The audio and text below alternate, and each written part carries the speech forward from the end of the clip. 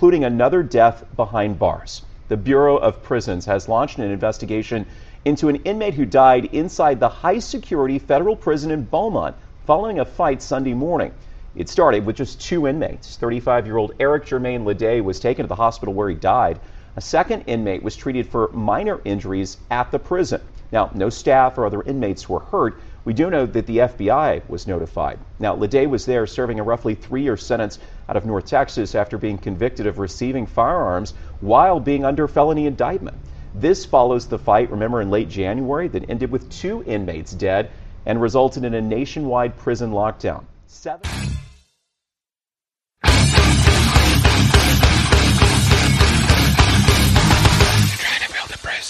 You can't handle the truth.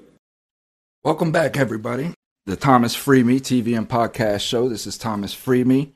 This is my Halloween show, man. I put up a little, pumpkin up on the, so I hope you guys appreciate the little thing that I got going on, man. Happy Halloween. You guys stay safe, stay blessed, guard your children, and, let them have fun. Let them run around, have fun. We need that. We need that as children. We need to just get out and have fun and not worry about things for a little while. So do your best as a mom and a dad to, give this for the kids. We need it. So, but be safe in doing that. As you saw, Beaumont, Bloody Beaumont as what it's called, 2 deaths already this year. And there has been multiple deaths within this institution. This institution opened in 1998. It is a federal complex, which means that it's multiple prisons within one. It is a federal institution that houses federal inmates. Each institution within the complex houses roughly 2,500 people, 2,000 people. They like to say about 1,600, but that's because of the 2-man in the cell policy. So they have to keep those numbers down because it's illegal to store 3 men in a cell, even though that they do it. I'm going to share these experiences with you. I don't really like talking about these experiences, but I guess what really led me into tonight's show is I was bored today, right? And I put on a TV. I said, you know what? This TV hasn't been on in a long time. I said, let me put on the TV and try to find something to watch out of all this garbage, right? So I open up Hulu, and yes, I'm putting Hulu on blast. I opened up Hulu, and miraculously, Hulu offers me a prison show, Gangland. The title of it was The Aryan Brotherhood. Now, I have spent time around a lot of these individuals. Me, myself, as I was inside, I was what was known as an independent. I did not join any gangs for security purposes or anything of that like. Didn't get involved in religious cults. You get these religious cults that form in prison for security blankets and things of that nature. I was just me walking my path, doing my time. I mean, I got through maybe 5 minutes of this show. It's just so disgustingly stupid. So disgustingly stupid. It's so wrong. It's so off basis, and it's manipulated, right? So I'm watching it, and within the first 5 minutes, of course, they're trying to get me emotional by showing all of this gang violence and whatnot. And then what they do is they'll come right behind that now that they got the viewer emotional from seeing all of this violence, blood, fights, what goes on in prison. They have the viewer emotional.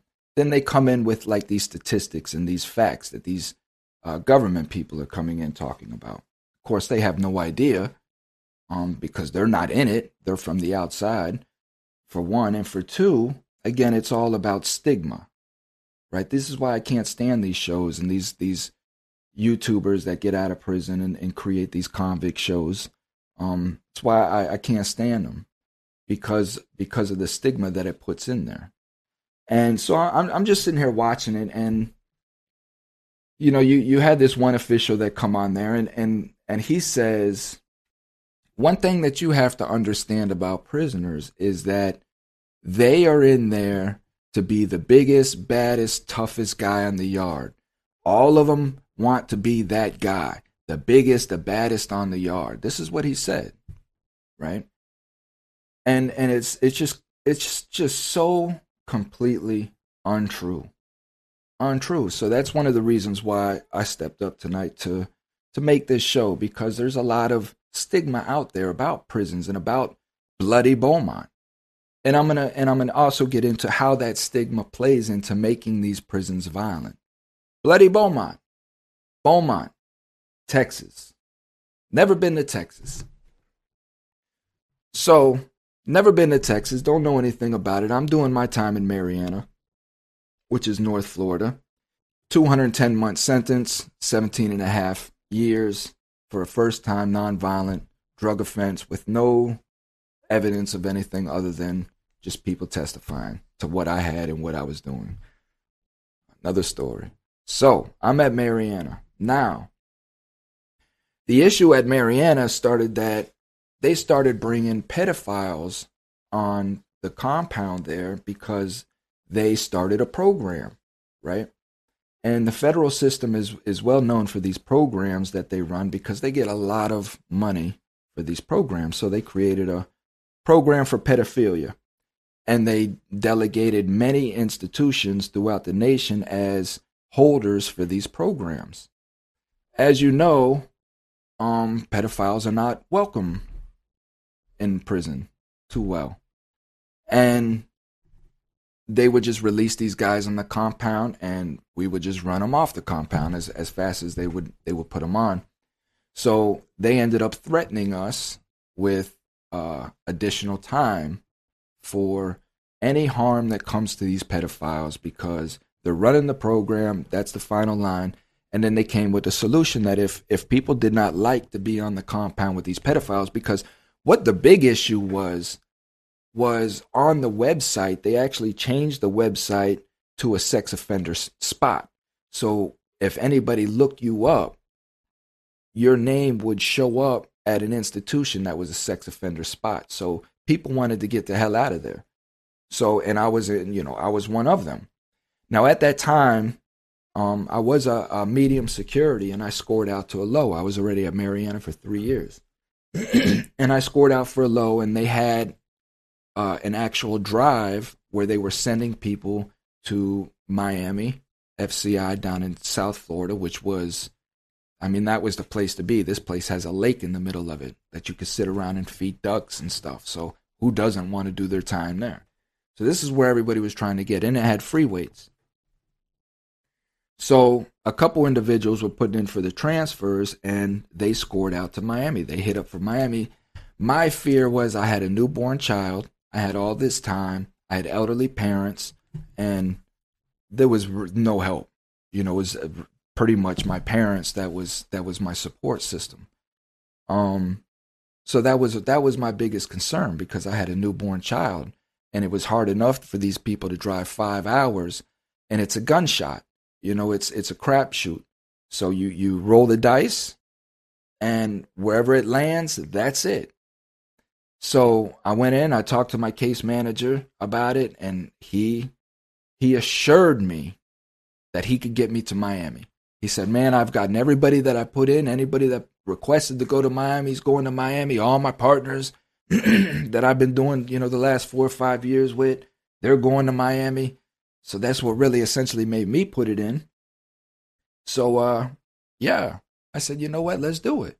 And he put it in. And that was a long 2 weeks. My parents were stressed because, I'm letting them know, essentially, I have no idea where I can go, blah, blah, blah. And then I get the news. So my case manager calls me into the office, and he tells me, well, I got good news and I got bad news. He said, the good news is you got approved for transfer to go to a low. Great. What's the bad news? The bad news is it's not in Florida. It's in Texas. Texas? What do you mean, Texas? This is not what I was expecting at all. So he tells me, yeah, Texas, Texarkana. So I look at him and I say, well, Godwin, I said, you assured me that I would get to Miami. I said, I got a newborn. I said, listen, I don't know what you got to do, but you got to get me out of this transfer, And he's like, he sat back in his desk and he's like, there's nothing I can do. And I stood up out of my chair and I told him, I said, well, there's something I can do, I promise you. I said, I'll jack this low off. I don't care about going to no low. And I said, I'll go to a penitentiary. It doesn't matter to me, Godwin, but you better stop this transfer. You know, and he told me, he said, listen, you can attack me. You can do whatever you want. It's not going to stop the transfer.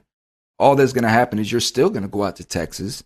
They're going to process the administration out there, and you may end up out in California. So he's like, you know, do what you got to do. And that sat reason with me. And I went, I cooled off. I called my parents. I let them know what the deal was. Of course, everybody was upset, but what can you do? You know? So my transfer comes. I get out to Texas. You know, it's a long transfer. How the transfer process happens, you know, they come and they wake you up about 3 o'clock in the morning, tell you to roll your stuff up. You don't know when it's coming. You just can kind of guess when the buses run because you know when they come. So when buses come, when people come on the compound the next night, you know buses are rolling out in the morning. Wake me up, bam, go. Now, how this works is I leave Marianna and we get on a bus and we drive to Atlanta on a bus. They shackle us, right? So we're shackled around the waist, handcuffs, black box for violent criminals. And if you're not violent or have a jacket for a black box, then you're just a loose cuff. And then your feet are shackled, and then you got a chain that runs all the way down, and then you're shackled to the vehicle. It's ran through a little loop. And we rode like this from Marianna to Atlanta is about 6 hours on this bus, right? So we get to Atlanta. They pull in. Atlanta's an old Coliseum-type dungeon-looking thing, you know.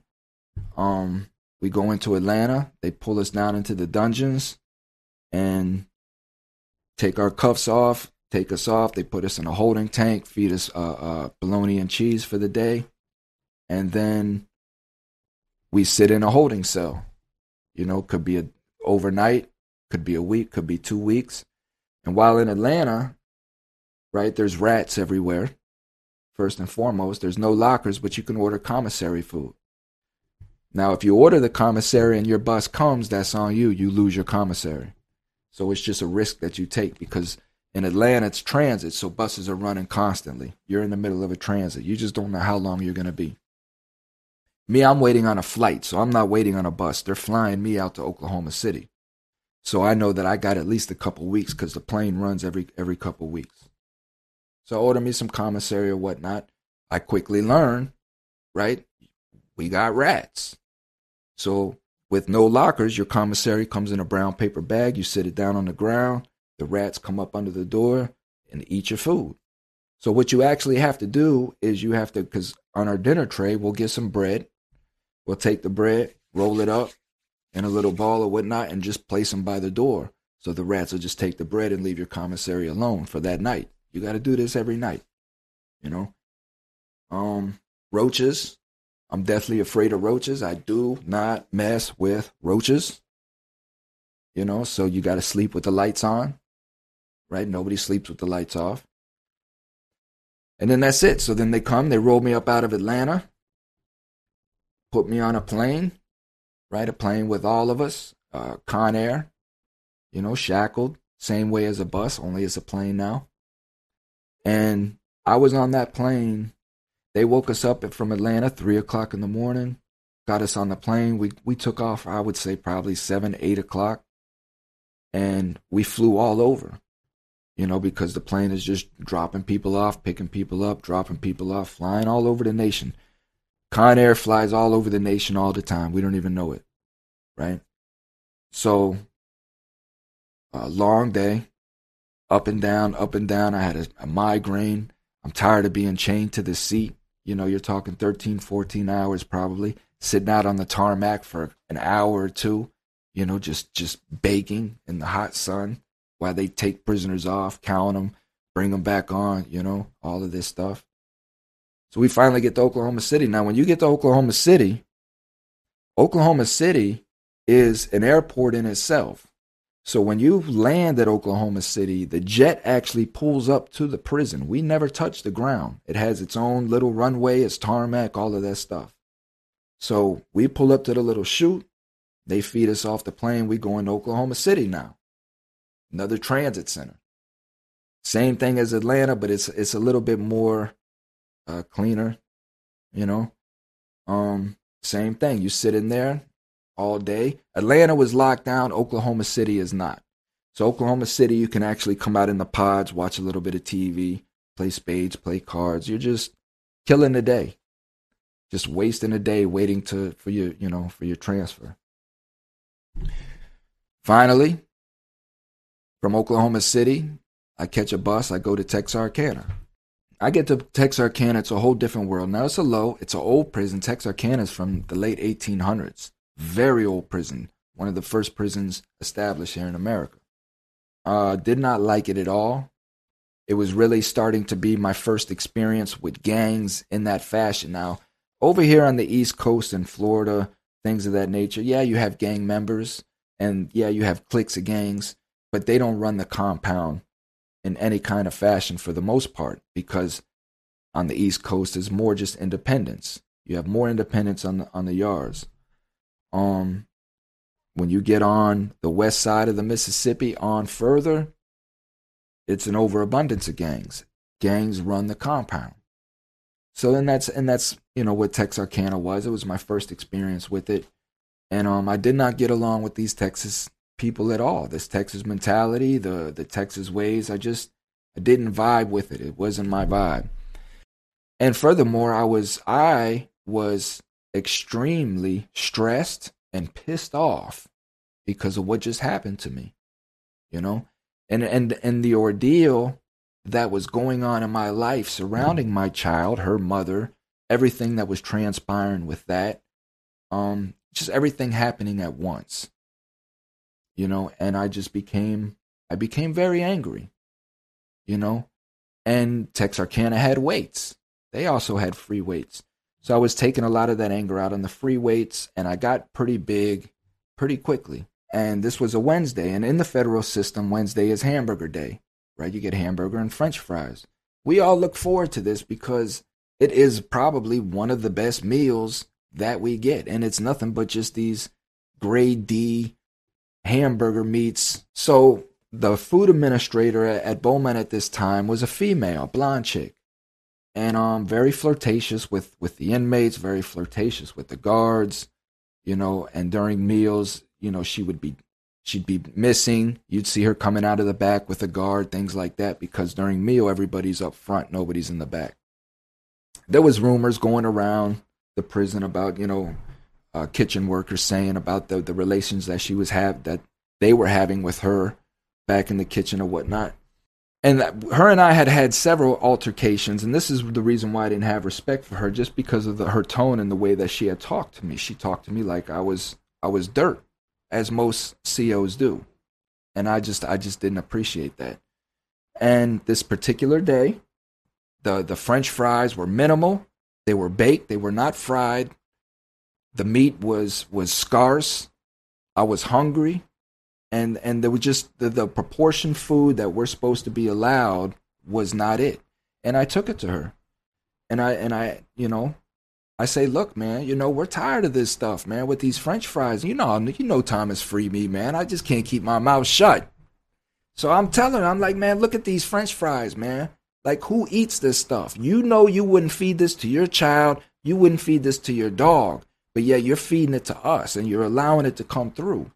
Right? So she looked at me and she said, you know what? She said, when you have an overabundance of fries, you don't come up and complain. So go sit down and eat your food. Now, as soon as I start to say something back, I feel somebody, because I got my tray in my right hand, I feel somebody grab my right hand and pull it towards them. And as they pull it towards them, I have no idea who it is because I'm focused on her. The lunch line is here, and somebody from behind me is grabbing my wrist. So it's happening all at once because as she's saying this, I really want to say something to her. But when he grabbed my wrist and started pulling it, I just lock my elbow, stick my hip out, and come with him like this, right? Now it's the lieutenant. It's the lunchroom lieutenant. He goes flying over my hip. Now, Again, this is Wednesday, and I'm Unicor, which means that I'm facilities, which means that we're the first ones in the lunchroom, which means that the lunchrooms are slap full. Everybody's in there. This happens in front of everybody. So when he goes flying over, of course, the food goes everywhere. I get in a defensive stance because now all these other COs are starting to come at me. And I step back and I tell them, do not put your hands on me, please. Please do not put your hands on me. I'll go to the shoe with you, but please do not rough me up. They agreed with me. They just said they had to grab my elbows and walk me to the shoe, but nobody was going to rough me up, and that's what they did. Now I say all that to paint this story of Beaumont, because that's what this show is about. I really have to paint the picture, and I know we're probably going to run a little over, but I really have to paint the picture of Beaumont to really understand the schematics of this institution. Because is it bloody Beaumont? It absolutely is. People die there. So, but I didn't know any of this going into it. I didn't even know about Beaumont. When it came up that I was being transferred to a maximum security prison because of what just occurred in the lunchroom, and it came up that I was going to Beaumont, that's when it started to be explained to me that I was going to one of the worst prisons in America. Now, there's a select few of prisons scattered throughout the federal system in America where troublemakers are sent to, or when the system wants to punish a particular inmate, or for whatever reason, they send them to these prisons. Victorville, Beaumont, Big Sandy out in the East Coast. You have several of them. Coleman is a pretty bad penitentiary. So I landed in Beaumont. Now, I'm starting to hear the stories. And not only am I hearing the stories, but when I tell people that I'm being shipped to Beaumont, I hear the, oh man, damn, and all of this stuff. So the hype feared me because I knew that I'm going into the unknown. I have no idea what I'm going into. So I'm in solitary confinement at Texarkana for about 3.5 months. Then finally they come and get me. They take me out of Texarkana. They take me to Oklahoma City again. I wait on Oklahoma City on my bus. They put me on a bus, and it's a 13-hour bus ride from Oklahoma City to the bottom of Texas, known as Beaumont, right outside, just south of Houston. When I get here, this place, it looks like a hospital right in the middle of nowhere. It's a huge, huge complex, and it just looks like a huge hospital, just like a huge hospital. Flat side walls, 3 stories high, cube-like, but kind of set in like a T. You know what I mean? Kind of like this is how the buildings would be set, and then each one that branched off is a unit, and then you have an upstairs and downstairs. And then, of course, you have all the scary gates and stuff.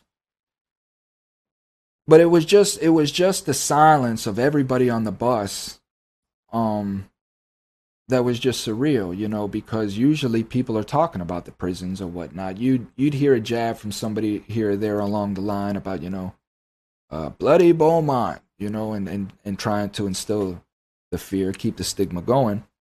But it's a very intimidating place. So now when we get off the bus, shackled, as we're walking through the main gate, you can look off to your left, I believe, and there's the rec yard over there, and everybody's out in the rec yard watching. So we go in, it's probably 3-ish in the afternoon. We're tired. We've been up all night traveling on this bus, cramped, hungry. We get shuffled into this building, intake, and we go through intake. Through this process, we get a one-on-one with what is called an SIS lieutenant, which he's a lieutenant who runs investigations going on the compound. And he comes in and he talks to you, and he asks you if there's any reason why you cannot be on this compound. Now, I've never been asked this before going into any other institution, but I know what he means. And I'm like, no, I'm good. I went to trial and all of that. He said, listen, this is not the place to play tough guy. He said, if you have anything on your record as far as sexual crimes, pedophilia, anything like that, these guys will kill you. This is not the place to play. I told him, man, I'm good. I'm not checking in because that's the alternative. If you don't go out on the compound, you get put in check-in status, protective custody. And that's worse as just as like being a pedophile or a snitch or anything like that. Because one, if you go on there, people know that you're scared. You're a scared individual and you can't come out on the compound. Why? What do you got to be scared of? That's how you're looked at. And that will follow you by every place you go. So that's not where you want to be at. So no, I'm good. I'll go out on the compound, So he said, okay. And he told me, he said, best of luck to you. Keep your head up, stay safe. Good advice. So I get my clothes, and about 10, 11 o'clock at night, we're done. We're leaving intake, we're going out on the compound, and we're walking across the compound, and you see everybody's face in the windows, because it's dark outside, and the lights from inside, you see people in the... And then I get to my unit finally, and I walk into this unit, and everybody's standing there. Everybody's along the top tier, sitting around, looking to see who comes in. Now I get into this place, and right at the front door is 5 big-ass white dudes, right? Big white dudes. Faces all tatted. Look like turtles. I mean, they tattoo everything. Look like they're looking through a peephole. I find that's comical, but to each of their own, I get it. I understand. The one guy, his face was covered with a skull or something like that, but that's who came up and talked to me at first, And he's like, where are you at? Where are you from? I said, well, I'm from Florida. He said, you're a Florida guy, huh?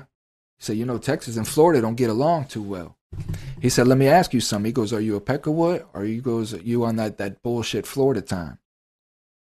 I knew what he meant by that, And I just told him, I'm on my time. I'm here to do my time, partner, and that's it. So he said, okay, I can respect that. He said, you run with anybody? Which means, am I affiliated? Am I in a gang or anything like that? I'm like, nah, I'm independent. So he said, okay, that's who you need to speak to over there. So he sent me over to this guy, long hair, hippie type, older. And he was the independent, but I could tell just within 10 minutes of speaking to this guy that he wasn't no shot caller or anything like that. He was delegated by the Aryan Brotherhood for speaker for the independents, but the Aryan Brotherhood is who ran this unit.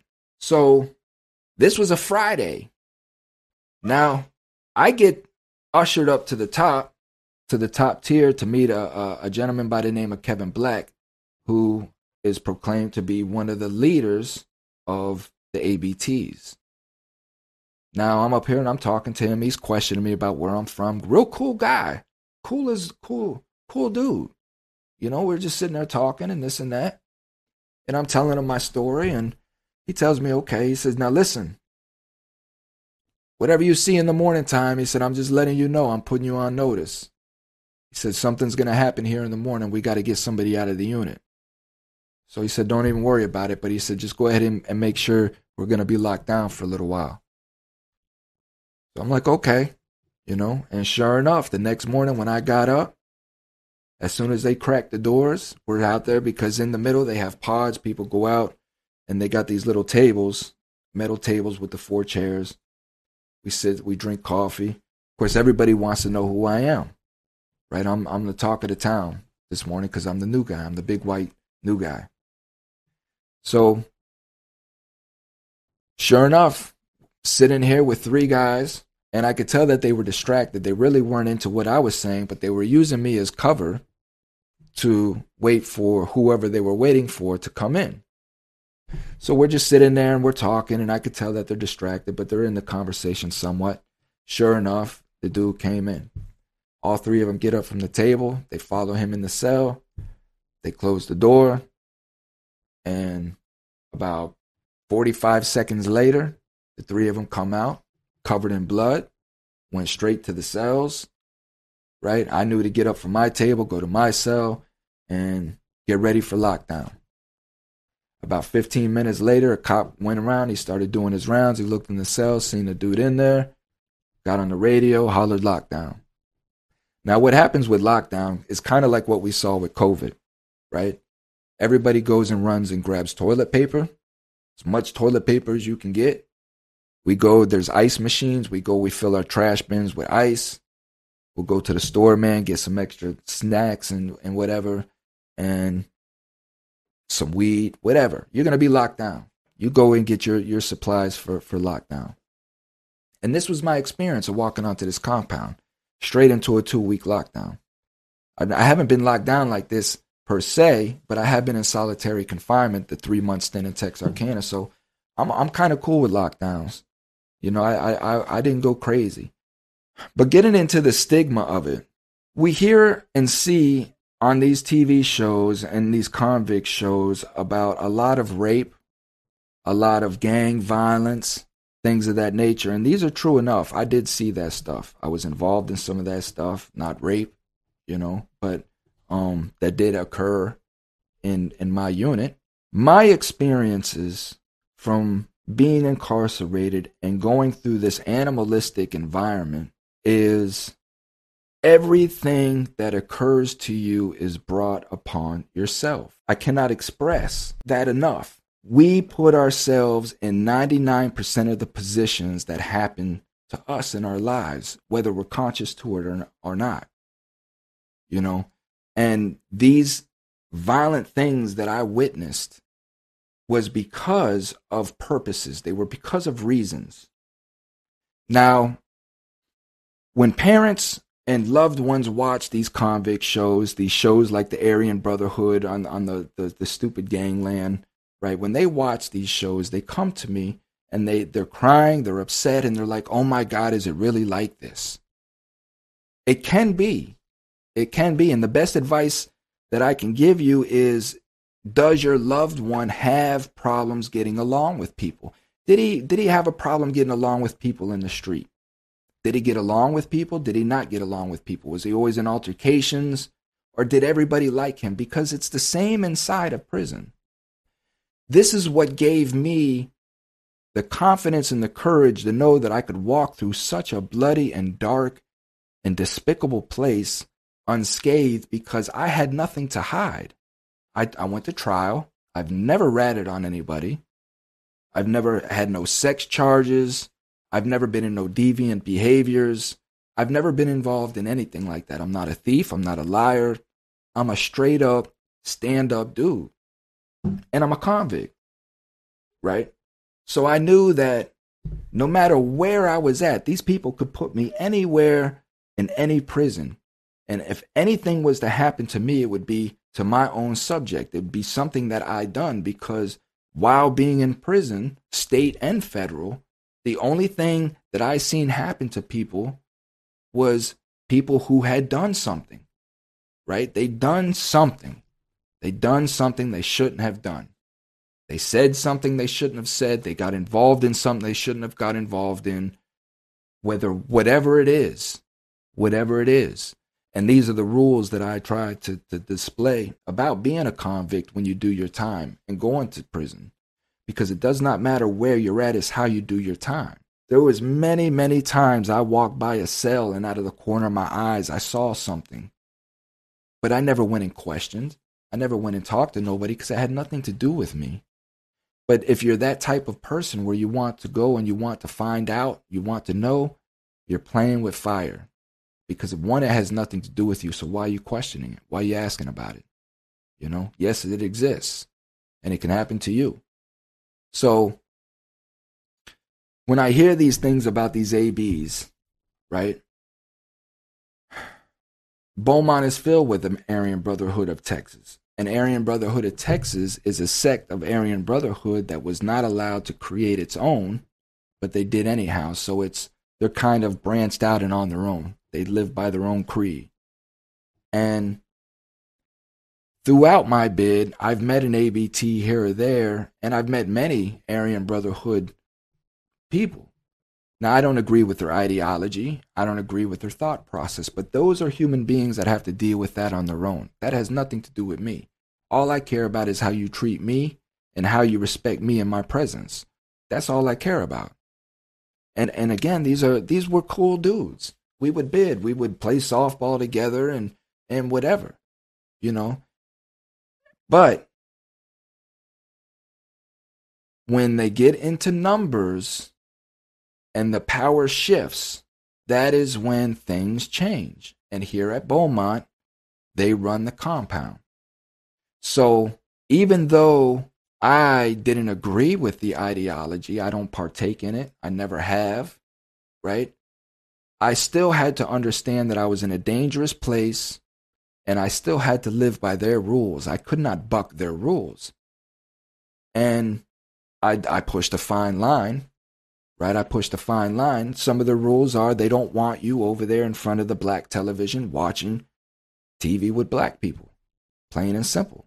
But I don't like what they watch. They watch country TV and they watch, all kinds of gang stuff. And that's not my thing. I like a variety of things. So I would go over and I would sit with the black dudes and watch TV. And I was welcome, right? And I was always welcome. And it was my own people, the white dudes, were the only ones that ever had a problem with anything that I was doing. So the friction started to get, it broke one night. One night, without me knowing it, because I'm in the cell with a captain of the ABs, the ABTs at the time. His name is Moon. I know his real name, but we'll just stick with Moon. So I didn't notice an issue until some pictures came in of my daughter. I have a biracial daughter, and I kept those under wraps while I was there as much as I possibly could. But the issue really didn't come until I was opening these pictures on mail day, and Moon came in the cell and seen them over my shoulder. And of course, he just makes the comment. He pats me on the back. He's like, "Oh man, don't worry about that." He goes, "Man, I got kids from a Mexican." Okay, cool. So I fold them up, put them in my locker. Now, I didn't know anything. I didn't sense any tension, anything like that. We went to sleep that night in the bed, got up the next morning. I go to the chow hall and to eat breakfast. He's already there. I look out of the corner of my eye as I'm going through the line, and I see all these ABs sitting at the table just looking at me, right? They're just staring at me, and it's not a nice stare. It's a heated stare, right? There's beef in the air, and I know it. I know tension by this time. That look shook me because I wasn't expecting it. For one, I had no idea what was going on. For two, that's the main thing is that's what scares us the most is when we don't know what's going on, right? I had no idea what was going on. So my adrenaline kicked into overgear. I get my tray. I go over. I set my tray down because Independence sat towards the back of the chow hall. So I set my tray down and I just go back to the cell. Now, when I get back to the cell, Moon walks in behind me with 3 other people, 3 other ABs. Now, cells are small. They got the door blocked, right? Again, I wasn't expecting this. So now I'm in the cell with these 4 individuals who could easily overpower me, right? I have no idea what they're on. I have no idea what they have on them. So they're all in there, and Moon tells me I'm to get out of his cell by lunchtime. I tell him, I say, Moon, I have no issues with that, partner. I said, but what's going on? I said, I'm trying to get out of the cell anyhow. So he told me that I was masturbating on him in the middle of the night. Now, this is one of the big no-nos. You don't do that. There's plenty of times for you to do your thing. But when it's in the cell with your cellie, you don't do that. It's disrespectful. It's one of the most disrespectful things that you could do, right? Because it's like almost like, F this dude, I'm just going to pull out right here and just do what I do. And that will get you killed quickly, very quickly. Now, when he said that, I automatically knew what was going on in that moment. This dude had to create a story. See, gang members cannot attack independents, and independents cannot attack gang members and such without proper notice. There has to be a reason for it, because that'll kick off a riot, right? Because what the independents are is, we tried to stop from gang influence. We tried to stop from extortion, things of that nature. So if an independent is being extorted by a gang member, depending on your compound, if you have good, solid independents that are willing to stand up, but you can go to the independents and say, man, listen, this gang is extorting me. I need help. And those independents are supposed to be there for you. So in order for that bond to break, the independents have to write you off. They have to green light you, which means that you have to be some sort of atrocity that they don't want to deal with. A pedophile, they find out you're a rat, anything like that, where they say, I don't have that dude's back. That dude's a piece of shit. So the only thing, because by this time I'm kind of known on the compound as a cool dude. I get along with everybody. I've gotten along with everybody my whole bid, right? So in order for them to break that bond with the independents, they had to come with something egregious like this here. And that's what he did. He was spreading around on the compound that I was masturbating on him and that I had a green light on me. So I think what ultimately saved me that day, right? Because I put Moon on the spot. I asked Moon, I say, Moon, if you knew I was jacking off on you last night, why didn't you say something to me while we were in the cell together? Why would you come back with these dudes? Why would you let me finish if that's the thing? So you mean you were just laying down there and just knew that I was masturbating and you let me finish? That don't sound right, partner. So when I said that, it confused the other three enough to make them kind of question. So it told me that Moon was telling these people that wasn't the truth. He was lying on me. So he told me that he should be stabbing me right now, but he's going home. See, Moon had just came from doing state, 10 years. And when you're a gang member in the state level in Texas, you do all your time in solitary confinement. So these people are being released out of decades of solitary confinement to being released onto a compound, right? And this is why Bloody Beaumont is the way that it is, because you have these individuals that are being released from state prison coming onto this compound open willy. It's like you're being released from prison. You know, it's the same concept. You're being released from prison, even though that you're still in prison, but you're reconnecting with a lot of your homeboys. You're out. So this is the type of environment that Beaumont creates. Now, there's drugs rampant. You can tell when heroin hits the compounds because you see little papers all over the compound. You see people starting to check in because they owe money from borrowing money to get heroin. But when that happens, you start to see violence accrue. Violence starts to grow. Now, as far as the stigmatic view about Beaumont, because Beaumont has the reputation that it does now as to being Bloody Beaumont and all of the stigma that lies behind that, these inmates try to uphold that. They want that fear. They love it. They love knowing because it helps them in their extortion plots, right? Because now fear is half the battle. They don't even have to try to scare these people. They're already scared out of their mind hitting the compound. All they got to do is step to them, extort them, get them, recruit them, get them to come into their gang, things of that nature. But for the most part, these dudes were cowards. Most of them were just shot out, burned out meth heads that were scared to be in prison by themselves and needed protection. Very few. There was a dude named Irish.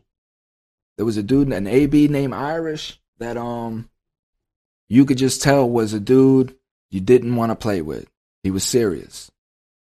There was a couple of them like that you knew, but these were cool dudes. They were passive. They didn't even want to be involved in none of this stuff. Like Irish would say, like, man, all this shit that's going on the compound is bullshit now. I don't even want nothing to do with none of it. You know, if there's a race riot, you come, you get me, and we'll handle it then. But other than that, leave me the fuck out of this bullshit. This is what Irish would say. And a lot of the older members would say the same thing, because these newer members, it's all about just drugs. It's just about getting high. It's about generating money to get high. It's just a bunch of junkies. So is Beaumont bloody? Yes, it is. Is it scary? Yes, it is. Can bad things happen to you? Yes, they can. Can that happen to you leaving your house? Yes, they can. At the end of the day, it does not matter where you're at. It's who you are, how you make your decisions, and how you decide to walk through life. You know, if you decide to lie and cheat, it's going to catch up to you. And you got what's coming to you. If you decide to do anything outside of what is called normal, what is viewed as normal, you start getting into deviant things, bad things are going to happen to you. You know, you can't expect to go in and mess with the gay people per se and try to hide that you're not gay, because one, those gay people are going to expose you. And for two, when they do expose you, then other people are going to want some of you because they know you're gay. And even though that you're trying to not admit it, hide it, you sneak off to the gay dude's room, you know, during lunch, things like that, it's going to come back on you. There's no secrets in prison. That's the bottom line. Prison's going to know who you are. It's going to expose who you are to the core, you know. And I think that's why I came kind of through unscathed, and I'm confident in who I am today, because I walk through like a man, and people recognize me as a man. And that's how I carry myself today. This is why I don't play too much. This is why I'm always serious, because I've been in situations where seeing people play can go a different way, you know, go a different way. Not every day is playtime. That's all I have. You know, I really want the listener to walk away with understanding that we hear the stigma of prison. We hear how gory, how bloody it is, how horrible it is, and all of it is true. But at the end of the day, just like how we got to prison, our decisions and how we handle ourselves in situations is what guides us through. True enough, to swim with sharks, you have to be a shark. True enough, I had to become a shark. I had to partake in the lifestyle and the environment. I had to give my blood, sweat, and tears to that compound, because that's what that compound has formed itself to be. And you have to put your drop in the hat. You have to, either way. You either have to shed it or you have to give it. So it's one or the other. So it's almost like going into a gang, blood in, blood out. You know, there's expectations of you to give going into this gang, you know, and it's the same as prison. There's expectations of you. That's all I got, man. I know I ran over. I got into a little story time, but it's no matter how I try to explain it, no matter how I try to bring it out, no matter how I try to paint the picture for you, it's impossible. It's impossible. It's impossible. It's like a slave trying to get somebody to understand slavery. A Holocaust victim trying to get somebody to understand a concentration camp. It's impossible. We'll get empathy, maybe a slight understanding, but you cannot understand unless you've been in through some action like that, what it's like just to sit there eating popcorn, watching a movie, and then have somebody's blood next to you sprayed all over you out of the blue. And then you can't show, like, inside you, you want to scream, but you can't. Because when you do that, you're viewed upon like, what the hell? The hell's wrong with that dude? The hell you screaming about? You ain't never seen no blood before? And then people start to know that you're soft, you know? You can never give the inclination that what you saw is something that you would go to the police about, because they'll kill you. You have to be a convict. You have to, what the hell, man? You know, and go take a shower, wash it off, and get ready for lockdown. And that's it, you know? So I hope that you guys enjoyed the show. I don't like to talk about this stuff too much. It is Halloween, so I figured I would bring this out. But it's these shows, man. It's these shows. I sit here and I watch these shows, and they're just so off. They're so wrong. They're so filled with manipulation, brainwashing, stigma, that I just had to come and talk about the gory stuff, which, I didn't get too much into that stuff. But it's triggers for me. You have to understand that, These other guys, they can get up on these shows and they can talk about it because they weren't in it. There's stories that they've heard, they watched from their cell, something of that nature. For me, this stuff is triggering, so I have to tread lightly with it. But it is a bloody Beaumont. They do need to do something about it. Again, 2 deaths already this year. The one that I just showed you, the importance of that, the dude had 3 years. I just did a show a couple nights ago where I said this could be your brother, your mother, your father, your sister, whoever, your child, that could just go to prison, catch a 2 to 3 year prison sentence, 2 to 3 year prison sentence, and end up dead in this institution. I don't see how anybody doesn't think that needs to change. I mean, yeah, my son, my child made a mistake, got involved in some stuff they didn't do. I pray they go to prison and learn their lesson and come home and be productive. And then you get a call. Yeah, sorry, your son didn't make it. We found him dead in his cell today. What do you mean you found him dead in the cell? He had a 3 year sentence. Sorry, got into a fight with another inmate, and the other inmate killed him. This is the life. Stay out of prison.